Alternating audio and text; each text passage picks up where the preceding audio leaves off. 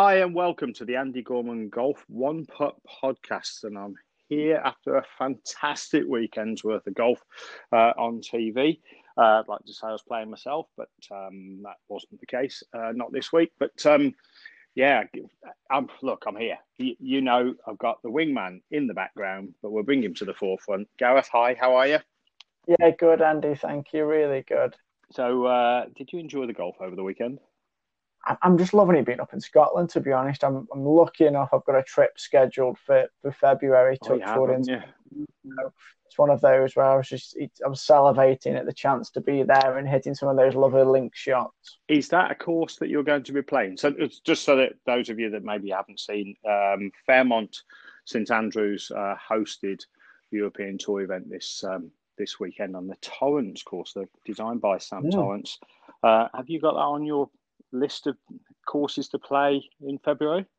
We aren't. We're doing the winter package that the Links Trust does, and that involves the new course. It's not very Mm-hmm. new, still 1813 or something like that. It was Yeah, created. it's a couple hundred years old. Yeah. The Jubilee, and then the old course to finish us off. Wow. Wow. There's an element of jealousy creeping in here.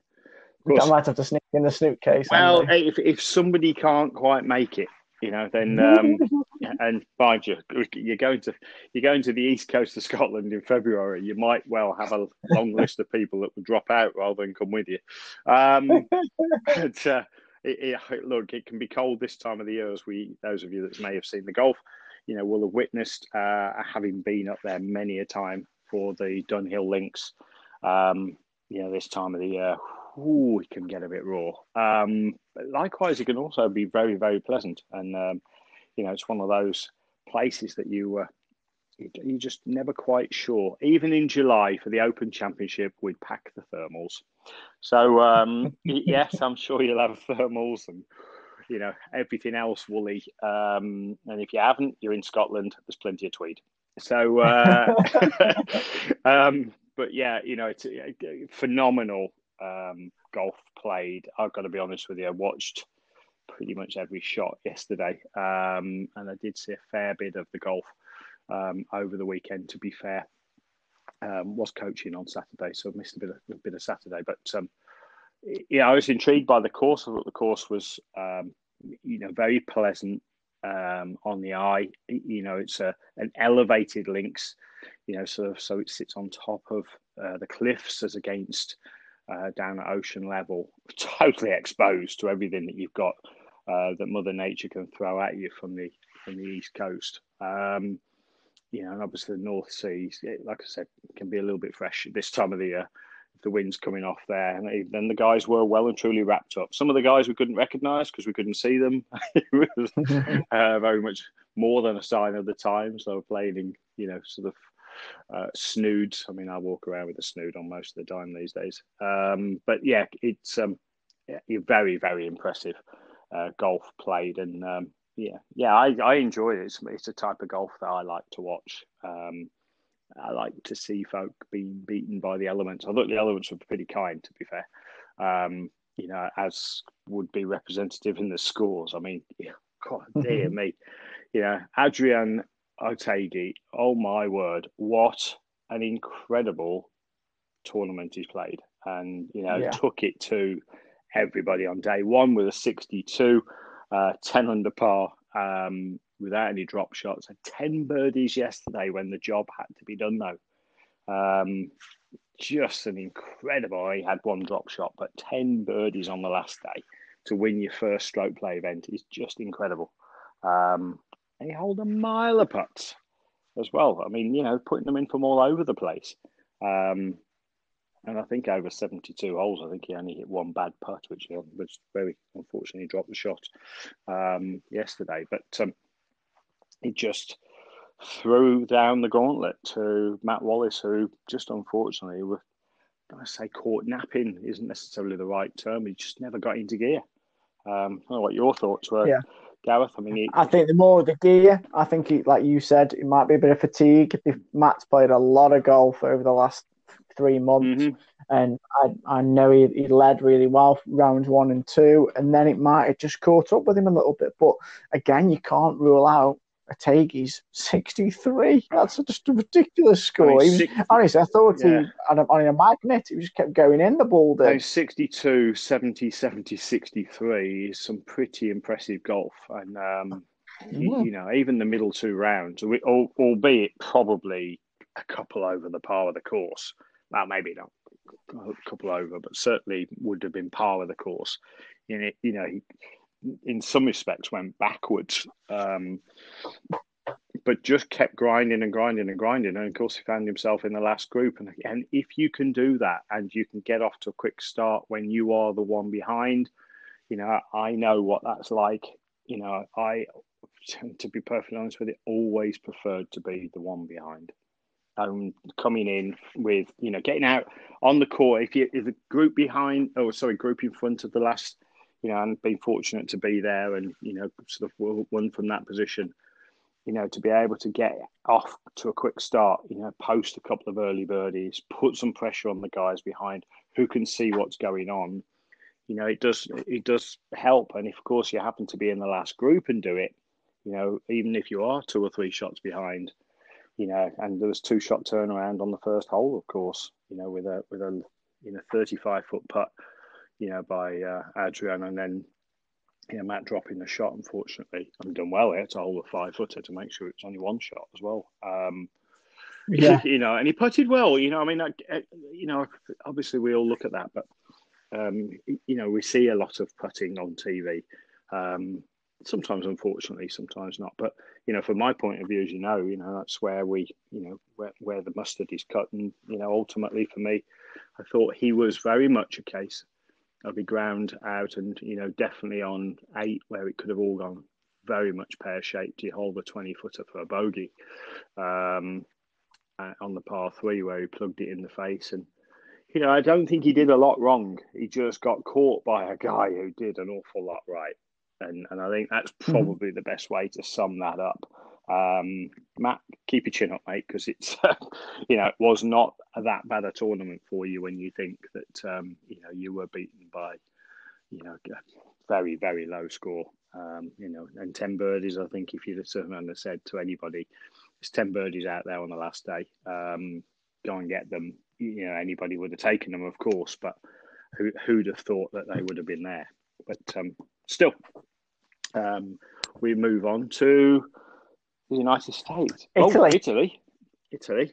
That's all I thought you were going to say about the European Tour. Next week they're in Italy. Yes. European Tour. Yeah, and I mean, Italy's just can throw up some incredible winners. Oftentimes first-time winners pop up at Italy. So I'm expecting nothing different, to be honest with you. And I just think it's great that we've got some continuity, here in Europe. It's been very difficult. And I do have to say, European Tour, Keith Kelly and your team, everybody's doing their job exceptionally well. I know, money's been hit. The prize funds are not quite what they were. But ultimately, we are seeing some incredible golf. The guys are getting out and playing, and they are, representing Europe extremely well on the course.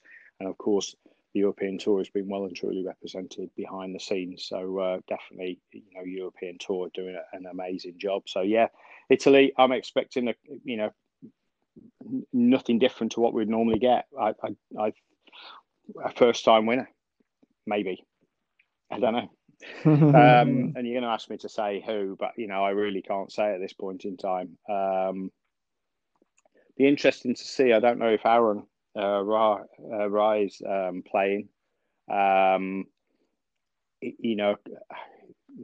some point in time, you've got to have a week off. Otherwise, I mean, he's another exceptional round, or tournaments that he's played, a second, first, and a third. I know he missed the cut last week. Down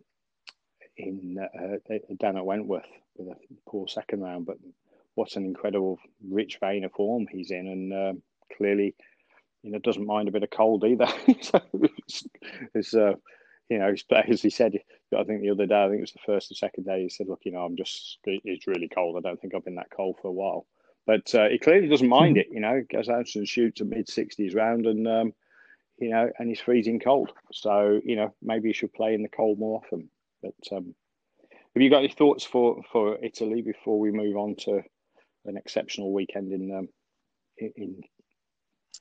I just think for me to kind of just comment on what you were saying before around the European tour and what they're doing. I love that they're experimenting with maybe different venues and some different kind of situations that I know we're in at the moment. But it's great to see some different golf courses, different styles of golf courses on the TV.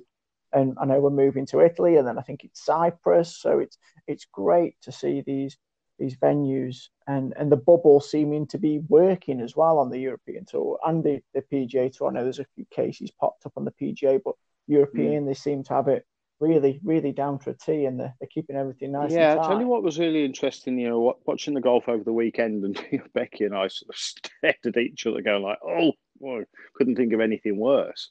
But of course, the venues have to be able to host within a bubble. So we had Celtic Manor, we had Forest of Arden, we had the Belfry, to name a few. And all these venues have got on-site hotels so that they can manage the bubble extremely well. Everybody's locked in on site. But listening to Wayne Riley talking about the fact that he was eating another burger and another bowl of wings, I think he was describing, that for me would be an incredible challenge. As you know, I sort of have my dietary requirements, but I just, if you're not with your family, which of course you're not,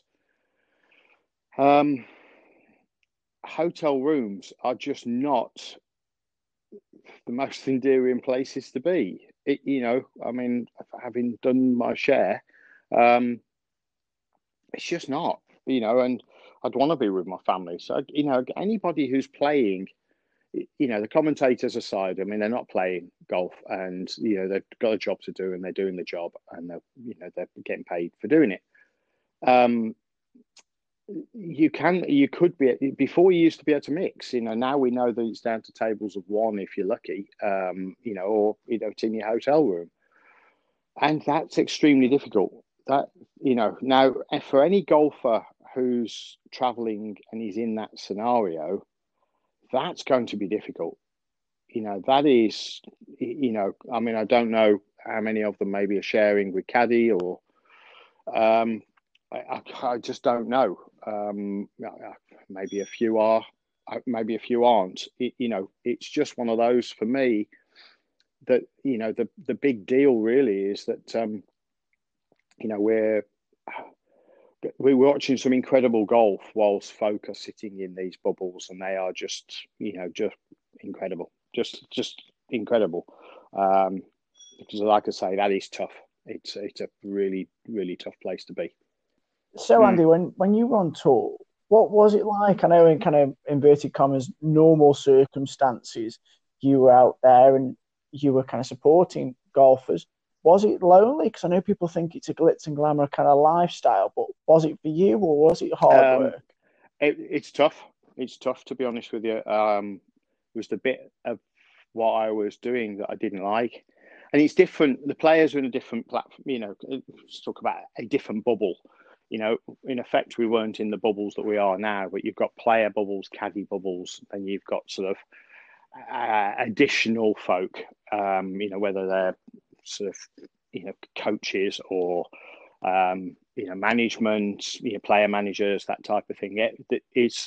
There are lots of little nuclei of sort of folk, little sort of pockets, little families, that kind of, some players are obviously traveling with families, and it was very different. It depended on where you traveled, and it depended on how often you were traveling. So, when I sort of first got out, and I did about 15 weeks the first year, and, a lot of that time was spent on my own because I didn't know where I was going, what I was doing, trying to find places to put your head down fairly close to the venue, and all of those sort of factors are difficult. I didn't have anybody sort of helping me, so I had to find a venue that was hopefully within a couple of miles of the golf course, and then you've got to get transportation to and from, and players have got courtesy cars, and in some venues, some locations, especially Germany, courtesy cars were pretty much, if you've got a badge to to allow you access into clubhouse or wherever, then ultimately you could probably get a courtesy car back to where you stayed. And so those were some of the challenges that you learn on the hoof. Now the guys that are out there, the regular coaches and the like, they'll be part of that courtesy car platform because of their status. And so there'll be sort of different pecking order, really, different ranks of folk that are out there. And again, unless you happen to stumble across somebody who's pitched up in your area, or you've got your friends out there that are staying and say, sort of there's room in our hotel, or there's somewhere just down the road and we'll be meeting at such and such a place, so you can come and eat with us, or we'll pick you up in the morning, and so then we go from course to to hotel, or course to restaurant or whatever. That's kind of what it's like. I'm fortunate that I have got some friends, a good number of friends that are out there, and that would be the typical thing, and in the end, guys were asking me, where are you staying? Because you seem to have a place right next to the old course, or whatever, each year, because you find a place that's convenient. You book it every year. You book it the same week that you're leaving for the tournament the following year, and you take every opportunity you can to to sort of keep familiar. And it is very much a case of finding a familiar place that looks after you, and will serve you breakfast at 6 o'clock in the morning because you're on the first, you're on the putting green in my instance, by 6:30, 7 o'clock at the very latest. So though that all those things are critical parts of it, and ultimately you've got you've got to get to a place where you are comfortable in your own mind in what you're doing. It's difficult. It's the bit I didn't like, and the reason why I've not necessarily pushed that excessively to be out traveling around, because like I say, it's the bit that I wasn't I didn't enjoy. Leave me on the putting green, it doesn't matter, a putting green, a putting studio, that's my office for the week. I've had some fantastic offices, and I've had some incredible outlooks onto golf courses and facilities, and sort of vistas, and I've travelled to some really nice places. But ultimately, putting green's a putting green, and putting studio's a putting studio, and it doesn't really matter where I'm doing my work. But of course, sometimes you have to work to where the player's going, and and be there with them, because that's your job. And that's that's ultimately the challenges of touring. Is it glamorous? No, of course it's not. I love what I do. That I trust my passion for helping people, whether they're elite players or recreational golfers. I hope that comes out, but I'd much rather do it from sleeping in my own bed and traveling to a to my fixed studio location, or working with a player consistently, where I will travel with that player and be with that player at their venue or wherever it might be, so there's some consistency, and that you have got company, because that's one of the hardest, like I say, it's the hardest part of it, really. Did you have a favourite tour stop? Somewhere where you did feel really comfortable and you kind of looked forward to going every year? Yeah, the Dunhill. And interestingly, I never got over to Kingsbarns or Carnoustie, because it was, you're in St Andrews, and it's where the tour trucks are based as well. So for us, if we were requiring players to be, to have equipment built, rebuilt, adjusted, whatever it might be, then everything was done there. I know a few of the guys got out to other venues, but typically you're going to be based at the old course, and why not? And typically we'd be waiting for the winner takes all in the pot round of golf on the Himalayas, amongst the guys from the tour trucks. And so that for me, I loved going down to Wentworth when it was in May, because the weather was, invariably it was good. I mean, we had very few times down there where the weather was poor. you might have had a morning or like I say, a half day where it was a little bit iffy. But it's normally where you got your tan up for the first time. So yeah, for me, Wentworth, because it's in effect the first event of the year, on British soil, as it was then, obviously it isn't now. Hasn't been the last few years. And St Andrews, because it's the home of golf, because it is what it is, and the weather would bite you some days. The wind chill factor could be -6. There are other days where it could be mid-20s. So you never really knew what you got. Stayed in a fantastic guest house, literally just at the end of the golf course. I could have walked to the 11th tee. I was that close to it, and it was just nice. And of course, you go that often. You know St Andrews. You know where you can go and get a decent bit of food. And maybe breakfast at the right time if somebody didn't want to get up ridiculously early because you got to. So you're already at the golf course before anybody else was out of bed, and ultimately, you grab breakfast at the old course clubhouse, and so that's for me. Yeah, always St Andrews. There's just something about St Andrews, and driving up there just never seemed to be a difficult drive, albeit 6.5 hours. Just never seemed to be a difficult drive, to be honest. It was fab. Miss it. Amazing, absolutely amazing.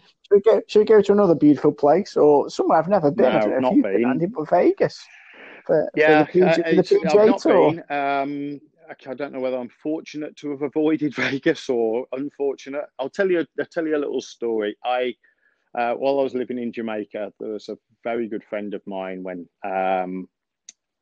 who used to work. I say very good friend of mine. She was a good friend of mine, but she was good. She worked for Sandals Resorts, who I worked for, and she moved to Kingston to work for Wyndham Resorts. And Wyndham was sponsoring a golf tournament that I was invited to go down to and play in at my old course at Caymanas. And so those of you that don't know, I went over with some friends of mine who got contract to manage the Caymanas Golf Club and to build a golf centre in the middle of Kingston. And then got headhunted to go and work for Sandals Resorts. Spent 4.5 years before coming back. And so I'd not seen Audrey for a couple of years. And I remember walking in, she's kind of like, "Oh my God, Andy," the pair of us embraced. She was selling some tickets for a raffle. And whilst I'm having a very nice hug and catching up, she hands the raffle book over to a friend of mine who walked in with me. And he said he would have the ticket. You know what I'm going to say now is the $1 ticket was drawn out the hat. Mine wasn't. Mm-hmm. And he ended up going all expenses paid to Vegas with $1,000 worth of spending money in the casino. No, I'm not saying that I would have bet red or black or anything else at that point in time and walked out. That basically you walked out with you put the money was already in there, so you had the tokens, so you couldn't just cash it in and not bet. So ultimately, you had to lay down a bet. But Sievert did manage to win a few bucks as well out of his $1,000. So to say, at the very least, I was gutted. I think it was about a 4 or 5 day trip to Vegas, which sounds kind of like a long way to go. Which, remember, from Jamaica to Vegas is only like from us popping down to Spain, really, or a little bit further than that, maybe popping across to Greece. About 4 or 5 hour flight, I think it was. So that was my dodging Vegas. It's probably just as well that I did, to be fair. So no, I haven't been. It's not. I'll be honest. It's not a place that's on my bucket list. Some phenomenal golf courses out there though, and that I do know. That's my reason. Vegas golf. Is what Vegas is, and the rest is on the golf course. Some phenomenal golf out there, and as there is anywhere else in the world, we can't just turn and say that Vegas has got it all. It's got a lot. but he hasn't got, he has got some incredible golf out there, and of course it's fairly regular tour stops out there as well, and for all the right reasons.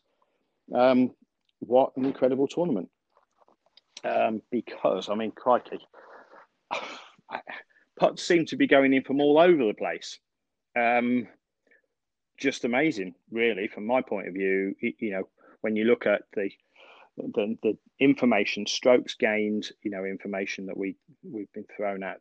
I'm just pulling up the stats now. The win by Jason's this, isn't it? Jason Kokrak. Yeah, he has. To be fair, he has. He's been knocking the door for a while. When you look at the stats and just look at the way that he played, he looked like he held a country mile of putts. It is late for us, and I haven't watched a huge amount of it. I've caught some highlights, of course, and watched a little bit of it. But just watching what I saw, he a million miles of putts. But what's fascinating for me, when you look at the stats, he's led the putting stats in 10.29 on the field. That's just ridiculous. But nearly 3 on short game gained and 3.36 on approach. He's driven it in the fairway. Clearly, he's had a plus on the field there. He's 32nd ranked there. He's 12th on approach and short game, and leads in putting. Enough said. I don't know what needs to be elaborated there. And what I want to say about strokes gained, when you pull the numbers out of strokes gained and you look at what's going on there, if you putt well, you are going to have a decent tournament. And the pure, simple status of the fact that 40% of the shots take place on the green, if you putt well, you're going to have a decent tournament. And you can't ever get away from that stat. Now, of course, if you've smashed 5 balls out of bounds and you've putted well in the first 2 days, the chances are you've missed the cut. So, there's an element of, if you are missing fairways and knocking the ball out of bounds and losing your golf ball or whatever, which, of course, has happened more this year than not, than any other year, because we don't have crowds looking for balls or treading down the rough or whatever. Those statistics are maybe a little bit false this year, but crucially, when we are looking at improving our skills, yes, we can look for 15 yards as we talked about last week. You can increase your club head speed a little bit, find a golf ball that suits your club head speed, and your playing characteristics, and it's crucially, yes, you can improve your driving as long as you can hit it in the fairway, he says. And then, of course, then everybody shouts, well, what about Bryson DeChambeau, who's knocking it in the rough and, sort of flashing it and gouging it? And, that's all well and good. But the fastest way to defend a golf course will be to grow the grass going forward. I think, I think there'll be an element of, let's gradient the rough. And, I might be going off on a tangent here. How do we defend our golf courses? Gradient the rough. So if you're just slightly offline, it's just slightly offline. It's okay. But if you're a long way offline, it's up to your knees. That's just, that will defend a golf course. I'd love to see the Open Championship with 380-yard drives. Oh, funny. We have done. I remember Greg Norman driving in a bunker in 1987, was it? Or 89? A long time ago, but he drove into a bunker that was 380 yards off the tee, because that's what happens on links fairways when they firm up and the ball's bouncing on the downwind. And that was with an old block of wood, if I remember. So there are ways that, you could potentially defend a golf course. But the ultimate defense is the 4 1/4 inch hole. And if you putt well, the golf course can't defend itself. So, and nobody else can either. If you start the ball on the right line at the right speed and the ball goes in, then if there's no defense from anybody else. You are attacking with that flat stick. And interestingly as well, he put a relatively new flat stick in the bag as well. So I didn't know if you really were aware of that, but he recently made the change to a Bettinardi putter. I think he's going to stay in the bag for a little while. But, we don't have any specifications on it apart from the fact that it's a Bettinardi. I think it's a 38 model, which is a bit of a mallet style. Got a lovely groove face, milled face technology, and obviously helps him to get the confidence he's got to have gained on the putting. I think he'll have it in the bag this week for sure. I wish they'd do that though, Andy. It just frustrates you when they kind of put these what's in the bags out and there's no almost specs on the golf clubs. It's just the make, the manufacturer, and that's it. Because you could really start to delve deep into the processes as we've done in the past there. In defence of everybody who's done it the last couple of weeks, we've not had the data because the guys who've won have been relatively new to the mix. And there's so much data that's actually pulled in. The highlight data of, is Tiger using a putter that's a little bit longer? Yeah, that's fine. But they're highlight data. So, it's potential that, there's a little scoop on here, but we know everything else stays pretty much the same. And, Jason's bag will be scrutinised going forward, I'm sure, because, he's now in the winner's circle, as is, the other guys, and are people out there, measuring, the length of putter. No, I'm pretty sure they're not. They could be, but I've seen it done on the European Tour, and we used to have the guys come through and have a look in the bags, and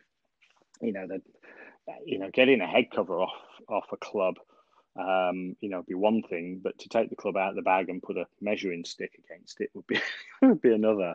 But there are other players out there that will quite happily offer the spec, or the tour trucks will do the same. So, but yeah, I think the players' equipment should be, on tap, available for us to know what they are. Well, why not? They're in the public eye. We're not asking them necessarily for their inside leg measurements, but I mean, as far as the clubs are concerned, of course, that's what we're wanting. What is it that they're using? Why do they use clubs that have got, a flatter lie with a wedge and, a little bit longer or shorter in, some clubs or whatever it might be? Because then it adds a little bit of juice to the gossip, that we talk about on a Monday. Yeah. And education as well, because again, a lot of recreational golfers who are out there, they might, as we're trying to do on the podcast, it's a bit of education as well, and insight into the best players in the world and how much they kind of take care of their golf bags. And as you said, it is every nth degree is measured and calibrated to make sure they are performing to their best. I use a 35 and 3/8 inch putter, and that's what I use. That's, for me, what works at the very, very best. There's a lot of reasons why 35 and 3/8. Why not 35 and a quarter? It's too short. 35 and a half. It's too long. It's really picky. There's an eighth of an inch difference in there. And the reason for that eighth of an inch is purely and simply because it affects balance. It affects the length. It affects the position of the grip in my hand. Ultimately, I've been able to dial that in. It didn't take me 20 years to do it, but it took me a good number, and I've got it's been like it for a while now, so certainly the last 3 seasons. So, and I've got all of my putters that once I dialed in, got adjusted, even if it meant adjusting a club by an eighth of an inch longer, because I was at 35 and a quarter, and, so I've got them all now at 35 and 3/8. So it makes a difference, for me. And then ultimately you're looking at the balance. You're trying to then optimize the balance as much as possible. And I've got different grips on my putters, because I like to have a different feel of some, description. I've got different shafts in the putters now as I'm testing different shafts out. But crucially, it comes down to the length and the lie. Those two factors have been, sort of set in stone now for the last 3. Length, lie, and loft have been set in stone now for the last 3 seasons, and no sort of coincidence that the stats are very similar for the last 3 seasons as well. still holding putts inside 6 feet for fun. Yeah, exactly that. Is there any kind of, especially ourselves in Europe and places where it's going to winter months now, is there any changes that you'd make to your wedge and your putt setup in your bag to kind of optimize the winter conditions? We talked about this with golf balls last week, didn't we? And it was a case of ultimately no. But that doesn't mean that you wouldn't look at some of the wedges. And part of the reason why, for me, because you've asked the question specifically to me and I've answered specifically no, is because, look, that doesn't mean things won't change, because when we experimented with the golf ball, the last person who expected to change a golf ball anytime soon was me. And of course, that's happened. So, when you're looking at your clubs, ultimately, am I going to play a lot of golf during the winter? No, but maybe. And, if we have a very mild winter and it's not overly cold or frosty, but not overly wet as well, then I may well do. But that means I start to look at the wedges a little bit more in detail and say, right, what is it about my wedges? Now, as you well know, and, our audience are holding bated breath, for an announcement on some particular clubs, maybe, there will be some experimentation going on during the winter months. And when you try, especially wedges, you try wedges, then the sole of the club is going to be put under major scrutiny when it's a little soft and, and squidgy, or a little bit hard and bouncy if it gets a bit frosty. The sole of the club gets a bit more sort of testing is probably the best term for it, and that for me, is a major part of where we're at and what we're doing. What is the optimum sole on a golf club? So for me, it's very much I use currently Ping Glide 2.0. I did have some 3.0s, but they didn't. The bounce on the club didn't work for me. The 2.0s we've talked about for hours, is just for me the optimized wedge, to date. And, if any manufacturers out there want to sort of try and convince me otherwise, then I'm all ears and all eyes and all hands, sort of happy to receive, test and feedback, because I don't get to see as much equipment these days, without the travels. So, do Vokey make good wedges? Of course they do. Do Bettinardi make good wedges? Yes, they do. I've seen them and, tried them. Cleveland, Callaway, everybody's making good wedges. But are they making the club to do what we need it to do, which is to be playable and forgiving at the same time? That's the first thing. And that's not just the way the ball comes off the club face, but how the sole of the club, the bounce, etc., interacts with the ground. So, if you're playing on very squidgy, wet courses and you've got a very tight leading edge, sort of 4-degree bounce, 60-degree club in your bag, you're going to end up with a lot of mud on your face, and a lot of fat shots and, sort of chunked balls. And it may not be down to your technique. It may just be down to the fact that your golf club, and you don't want to pop the ball up in the air. You don't need to, but the golf club's just not suitable for you in the wet conditions. So when it comes down to it, no, the answer for me, but yes, probably the answer should be, I look so many times, Gareth, guys, girls come along and have golf lessons, they're struggling with the short game. Nobody comes, just for me to analyze what they do to create a blueprint, unfortunately, but to try and fix a problem. And the wedges are just not fit for purpose. Not enough bounce. One of the things I do is a bit of anal time for me is sort of looking at specifications of manufacturers' wedges, and I see countless 58 and 60-degree clubs with 8 degrees of bounce on them. So I get a 60-degree club and I de-loft it. It's got 8 degrees of bounce on it. if it's got a strong leading edge or slightly further forward leading edge, and just by bending it a little bit, fits the eye perfect and gets you down to around 58.5, which generally is a good number for me. I start playing these shots and think, right, okay, that's great, but there's no bounce on the club now. So I've just reduced it by 1.5 degrees. It's down to 5.5 degrees of bounce. So I get in my first bunker, open the face up. There's nothing to get to blast the sand out. Or I'm having to play everything with a very open face around the greens without the club digging in.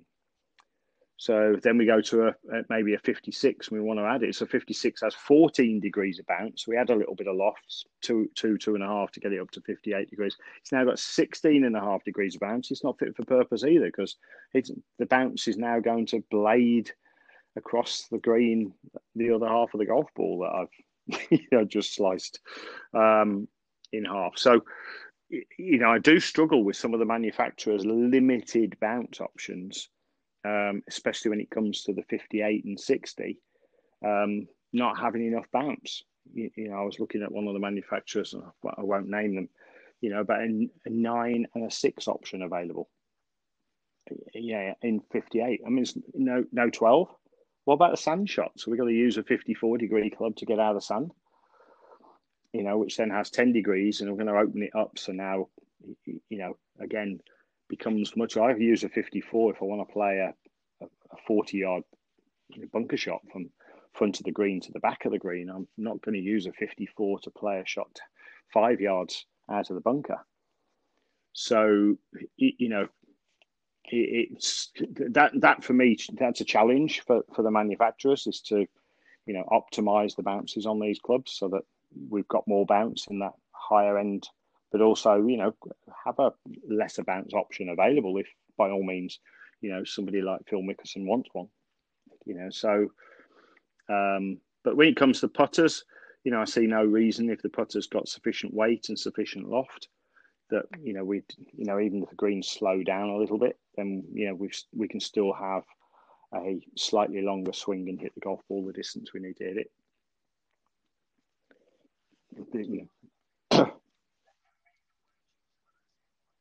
I like that because for me, the wedges, when I see them players' bags, I think they brought them more on the either make of the kind of manufacturer or the kind of degree number rather than the actual bounce. And when I ask people what the kind of bounce they've got on there, I think it's a real misunderstood area from a recreational golfer's perspective. So I think manufacturers, please, out there, do some more education on you bounce. see, we don't and as need Andy a lot says, of options, add some more options in there the for 52, players. 54, category, because they're clubs that are reasonably standard. I mean, if you look at Vokey's offering, there's no excuses, and you look at Mizuno's offering, again, no excuses. There is a wedge for you. There's an optimized bounce for you, and providing you like the profile of the club, then that's bang on. But when it comes down to it, some of the other manufacturers who are, maybe just dipping their toe in the water, they make putters, so-called, well, let's make some wedges, just don't have that versatility in their, in their bag. I had a guy come in 2 or 3 months ago. He's just gone from the top of the bag right the way down to the bottom of the bag, except for his putter. He's got 13 clubs with a particular brand. I'm not going to say who it is. And, I've said to him, right, okay, what's your handicap? He said, I'm a mid-teen handicap. I'm looking to get to single figures. Okay. And he said, I'm loving these clubs. Great. Okay. I've just ordered the wedges, and I've just looked at him and gone like, oh, okay. Which wedges are you looking at? And he's told me, and I've gone, because I know the clubs, I know the manufacturer, and I said to him, have they got enough bounce on them? And he's looked at me and he's gone, what do you mean? And I said, well, have they got enough bounce on? Are they giving you options on the bounce? And he's gone like, no. I said, right, okay, well, we need to go back and check. So he makes a phone call from the studio and he said, what's the bounce option? Oh, there's enough bounce on the clubs, was the answer. And it was like, right, okay. What lofts have you got? Well, there's only 52, 56 and 60 available. And what's the loft on the pitching wedge? 44. So he's got an 8-degree difference between this. This is the first issue. There's got an 8-degree difference between his pitching wedge and his 58. No, sorry, he's 52, and his 52 has only got 6 degrees of bounce on it. So if he strengthens it to a loft that's maybe in keeping with the distance, and even if he had two 52s, and made one, and they just stamped another number on it, same, pitching wedge 2 or whatever, whatever it might be, so they'd know the difference. It would have no bounce on it. It would make the club unplayable, and of course, it would change the offset on the club as well, and all those things that go with it. But so there was no option for a pitching wedge or gap wedge in effect, because the 52 was supposed to be the gap wedge. There's a 52, a 56, and a 60. The 60 had 4 degrees of bounce. The 52 had 6, and the 56 had 10, which might sound all right, but if you want to de-loft the 4-degree bounce 60 down to 58, if you needed a 58 loft, so there wasn't a 58 loft available, or you wanted a 54, you were then going to be, what are we doing? How are we adjusting this club? What are we doing to make it work? The best adjustment would be to, probably make the 52 into a 54, and then you increase the bounce by a couple of degrees, making it kind of normal. But lo and behold, he ended up with the clubs, and he called me the other day. He said, "Can you do me a wedge fitting? Because these clubs are useless." And he said, "You don't have to say you told me so, because you did."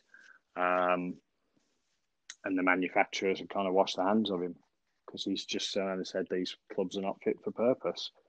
Now there's a 14 handicap golfer telling a manufacturer that the wedges, the only option on these wedges that he can get his hands on, are not fit for purpose. I mean, that's just ridiculous. So, are you a big advocate of that, Andy? Where a wedge comes like this? What are your thoughts? I'll rephrase the question. What are your thoughts on a company who do everything from top of the bag to the bottom of the bag? And do you think it's better for a company to kind of specialize in one thing? I'm not going to take a political view on it. Let's sit on. So yeah, we're going straight for the jugular. I'd take an Andy Gorman view. Yeah, right. Okay. So for me, somebody who does things in a specialist way. So let's just, we'll know that I'm, in favour of the Seymour putter. Seymour made some clubs a few years ago you may not be aware of. And, ultimately they looked very similar to a certain combo set of clubs from a manufacturer that were around at the turn of the century, and sort of folded everything up at the, sort of around about 4 years ago.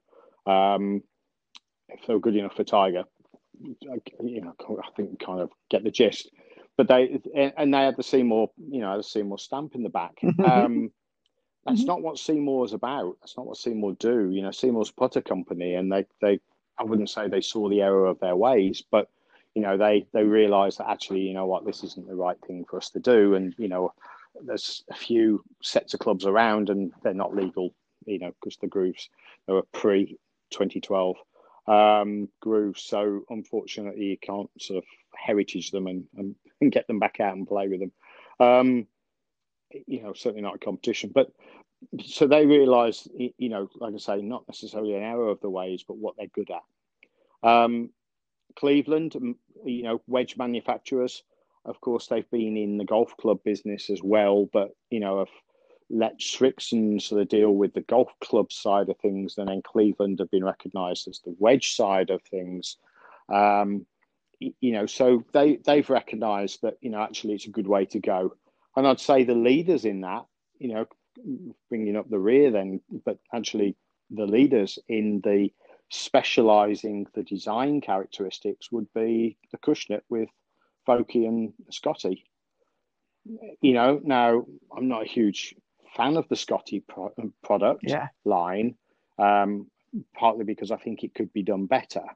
And, in terms of fittings, etc., it's not a bad product by any means, but I think if they offered more versatility and fitting, they would be, a brand leader they'd be considered a brand leader just because of the cult following, but they would really step up and out of the, out into another level if they were to do it, do the fitting side of things. But of course, Bob Vokey, recognised as one of the leading wedge designers, out there, has done a phenomenal job making wedges for players predominantly, because if we look at the Vokey line, there's nothing there for the recreational golfer. So if you want a quality product, then you're not going to need to go any further than Acushnet for that quality product. But if you're not an elite player, then Vokey wedges aren't going to be for you. Now, so if I don't want folk to think, screaming at it, I can't, you're telling me because I'm playing off 20 handicap, I can't play with a Vokey wedge. I'm not saying that at all. But you've got to be absolutely impeccably good to get the best out of them. Because if you miss the sweet spot by half an inch, guys, not a big number. If you miss the sweet spot by half an inch, you are going to be missing the green, right, for start. It'll come up short if you play into a pin location. You will lose your smash factor by up to 20%. Now that's that's 1/5 of the energy going into the golf ball. And if 1/5 calculates out to 120-yard shot, potentially losing 1/5 of its distance, you come up 20 yards short. Now, it doesn't quite work out like that, but let's just say that it did. If you're playing to a front pin location, now you've got a short-sided pin shot or a pitch shot to a very tight pin, at the front of the green. Invariably, we know there's bunkers there. It could be short, plugged in a bunker. It could be short, got to go over the bunker now, because you've mishit the shot by half an inch, which is not a big number. It's not a lot of an error. Now you'd be better off with a cavity back sand iron or wedge or whatever it might be, to give you a bit more forgiveness. So you may only lose about 7 or 8% of your smash factor if that was the case. And that means the ball gets to land on the back of the bunker and trickle down towards the hole, even though you've mishit it by the same half an inch margin. So, yeah, if Acushnet do it well, they do it well, but they're aiming at the elite player market. If Strix and Cleveland do it well, they've got some options on wedges. Unfortunately, I wouldn't necessarily say they play as well, because the soul of the club doesn't play quite as well as the player clubs do, but they're a bit more forgiving. And in fact, only a few years ago, I was using some of their RTX wedges and had in the longer clubs, so it was the 46 and the 50. Mm-hmm. I had them in the cavity back, just purely and simply because I felt that they looked good, they played good, and they gave me that little bit of forgiveness. Did I need them? No, but I thought, if a player was to look into my bag and go, a 20 handicap golfer looked into my bag and saw that I had some cavity back wedges in there, then that might just encourage them a little bit to just think that maybe the bladed Vokey, Cleveland, we hadn't got pin glides at the time, but though that kind of wedge wasn't necessarily the way to go. And as you know, I use 2.0 glides, and they have a small element of cavity about them as well, because their bladed club is called the Glide Forged Wedge, and that's what that does. It offers player performance if you can find the sweet spot. So again, people don't think of that, I imagine, in a wedge. They don't think a sweet spot. That I'd automatically think sweet spot and go driver or even irons to some extent. So that's amazing, because for people hopefully out there listening to us, they'll now be considering that in their next wedge. If you've got a cavity back set of golf clubs and then think you can get away with bladed wedges, then think long and hard about your ability to find the sweet spot on your wedge. And, you've got to put a lot of practice in to find the sweet spot on a wedge when you're swinging the club at 85 mile an hour, because that's a performance player's wedge swing speed. So when we're looking at, sort of 85-mile-an-hour delivery in the club, can you find the sweet spot every single time? Can Andy Gorman find the wedge spot? Ooh, spoiler alert, no, guys, can't. Partly because I don't practice every single day for 2 hours a day, in case you thought, maybe I do. The tour players, they're doing that. But you get into a slightly iffy lie. Now, this is where the key. If I'm practicing off a mat, there's every chance that we saw this in our testings last week. The error on the strikes were not significant, but actually, what's really surprised me was that, one of the ball sets of numbers. Those of you, if you haven't sort of watched it from last week, when we did that, my wedge side spin on one of my wedges was not good at all because I'd made some errors on there, and we didn't hide the numbers. We averaged them all out on what we'd done. So there was no good and bad taken out, and it's the average of what's less. It is the average of what was done. I thought Gareth was a little bit cruel, a bit unfair, to be perfectly honest with you. But no, he was adamant that that all the dirt is going to be spilt as well. Sorry, Andy. As all the good information that we've been put out there, and that's fair. All right. So so it showed that a bad, particularly poor set of wedges with a few, side spin, issues that had occurred on a couple of shots were shown. So, you didn't see the golf ball going.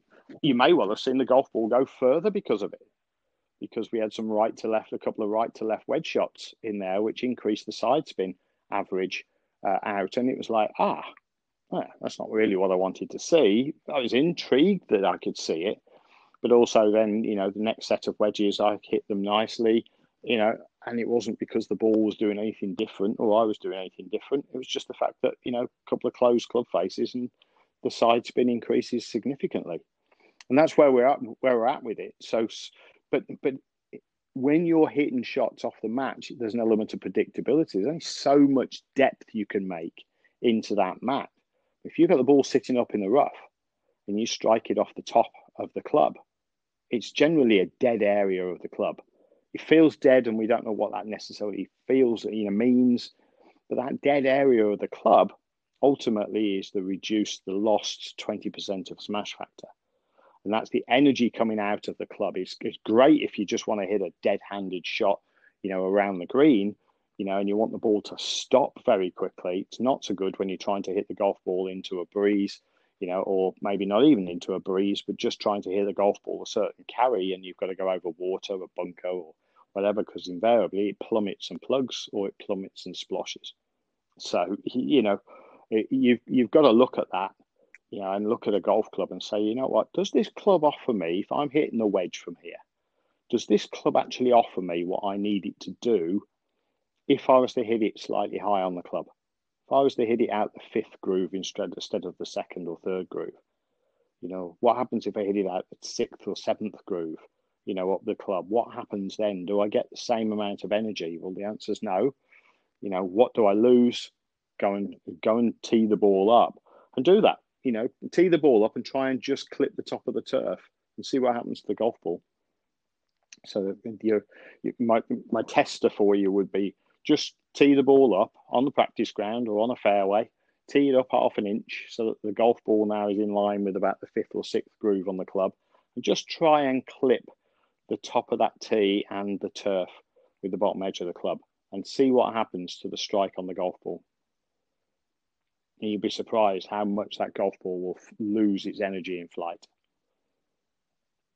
That's just what happens. And I'll sometimes tee the ball up a little bit if I want to hit the golf ball with less spin so that it catches the top of the club. So it flattens the flight out a little bit, but ultimately shortens the distance it hits on the shot as well. So if I'm playing a par three and I want to hit, say, 105-yard shot, well, I pick my 54 is going to go 100. My 50 is going to go 115. 113, something in that region. I need to take 8 to 10 yards off it. Then I'll tee the ball up slightly higher, and that will kill, the energy, and that golf ball will get closer to the 105. Well, still making sure everything else is the same.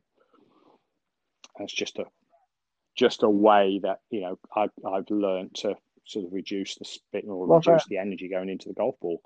If I could do it all the time, I'd be out on tour, wouldn't I? So, you know, but that's just, you know, so there's a lot to be said for looking at the wedges, and obviously, you know, so where we're at with, you know, with this, and you know, ultimately, you know, there's so much information, you know, that's just not shared by the manufacturers because they don't want you to know, or maybe, you know, that would be ignorance. Maybe they're just too naive. They don't know, and they're just making really nice looking wedges for tournament players and trying to kid the 20 handicapper that, hey, they'll look good in your bag and you can use them as well.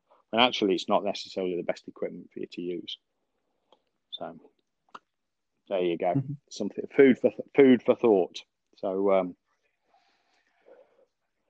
yeah, thanks. Wow. Yeah, and you know, obviously, again, we can only do this when we've got another great pod today. To thoroughly enjoyed it. Next week is the end of round one.